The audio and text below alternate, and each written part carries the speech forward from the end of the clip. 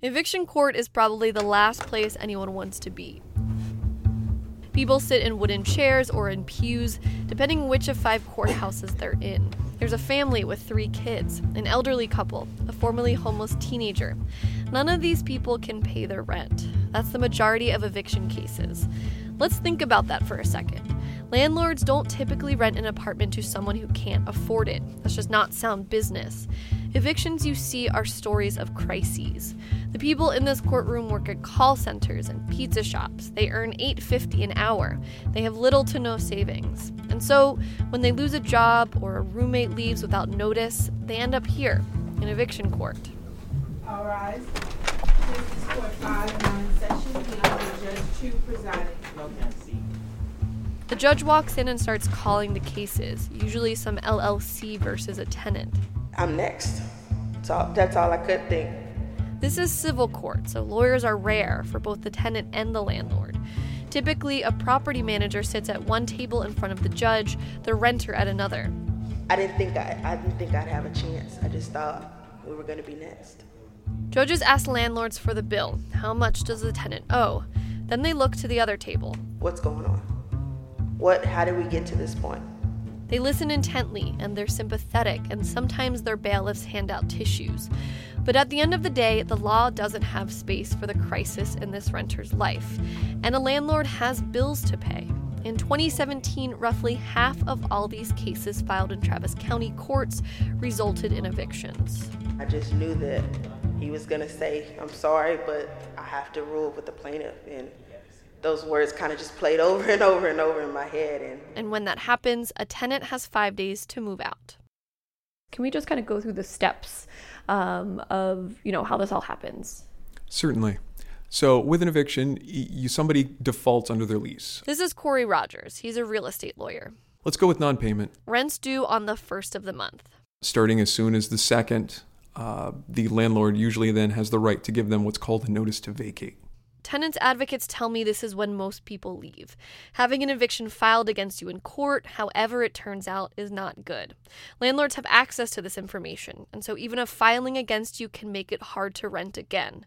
With a notice to vacate, you have 3 days to move. If the tenant doesn't move out, then the landlord is eligible to file an eviction.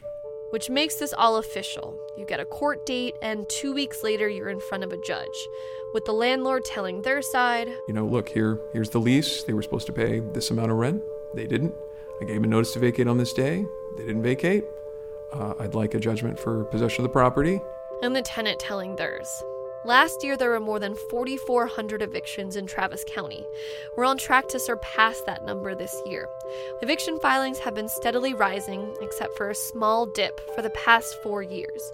No one really knows exactly why. Population increases don't really explain it. But here's some ideas I've heard. Wages not keeping up with rising housing costs, low vacancy rates so a landlord can find a new tenant more quickly, and new companies that will handle the entire eviction process, making it easier for a landlord to file one in the first place. Okay, again. Rules are always buckled up. The legal arm of eviction does not end in court. If a tenant doesn't move out in 5 days, a landlord can file what's called a writ of possession and get a constable to physically remove you. Okay, so what we know about this is... Teresa Stewart is a deputy with the Travis County Constable's office in southwest Austin. She's going to Sunset Valley to evict someone. This is an older gentleman who is wheelchair bound. We believe at this point that he has vacated the premises, but you never know. So we are going to go and do what's called a clearing of the apartment or a clearing of the residence. We don't know much about who gets evicted. Courts don't track race, income, or the gender of tenants.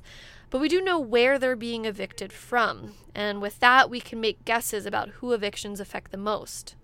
Half of last year's evictions were filed in just 6 Travis County zip codes, covering a large portion of North Austin, from Wells Branch to Windsor Hill, and several neighborhoods in southeast Austin, East Riverside, and Montopolis.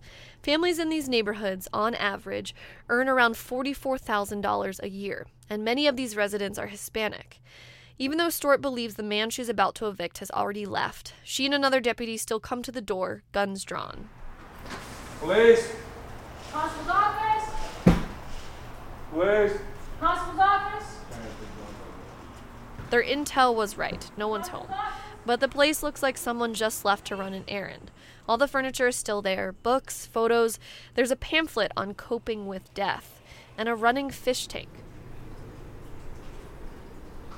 The deputies rifle through drawers and cabinets, collecting any illegal substances. If there's drugs that do belong to the individual, we'll leave them inside of the unit, and they will have 24 hours in which to come and get their belongings. The rest of the tenant's things, a wicker TV stand, kitchen table chairs, his bed, are carried out to the curb by movers. Again, the tenant will have 24 hours to claim his things. Having a constable force a tenant out, what are called kickouts, doesn't happen in every case. In one part of Travis County, 2 out of every 5 evictions required a kickout. Back in the car, we head out to serve someone eviction papers. Deputy Stewart tells me how these usually go. We try to ask them what their circumstances are. Are they out of work? Did they just forget to pay their rent? Did they have some sort of specific circumstance that came up?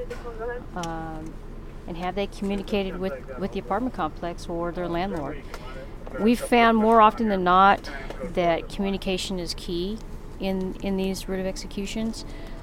People feel like whenever they're embarrassed when they can't pay the rent, and rather than deal with it, they just keep hoping that they can come up with the rent, or they can find a way.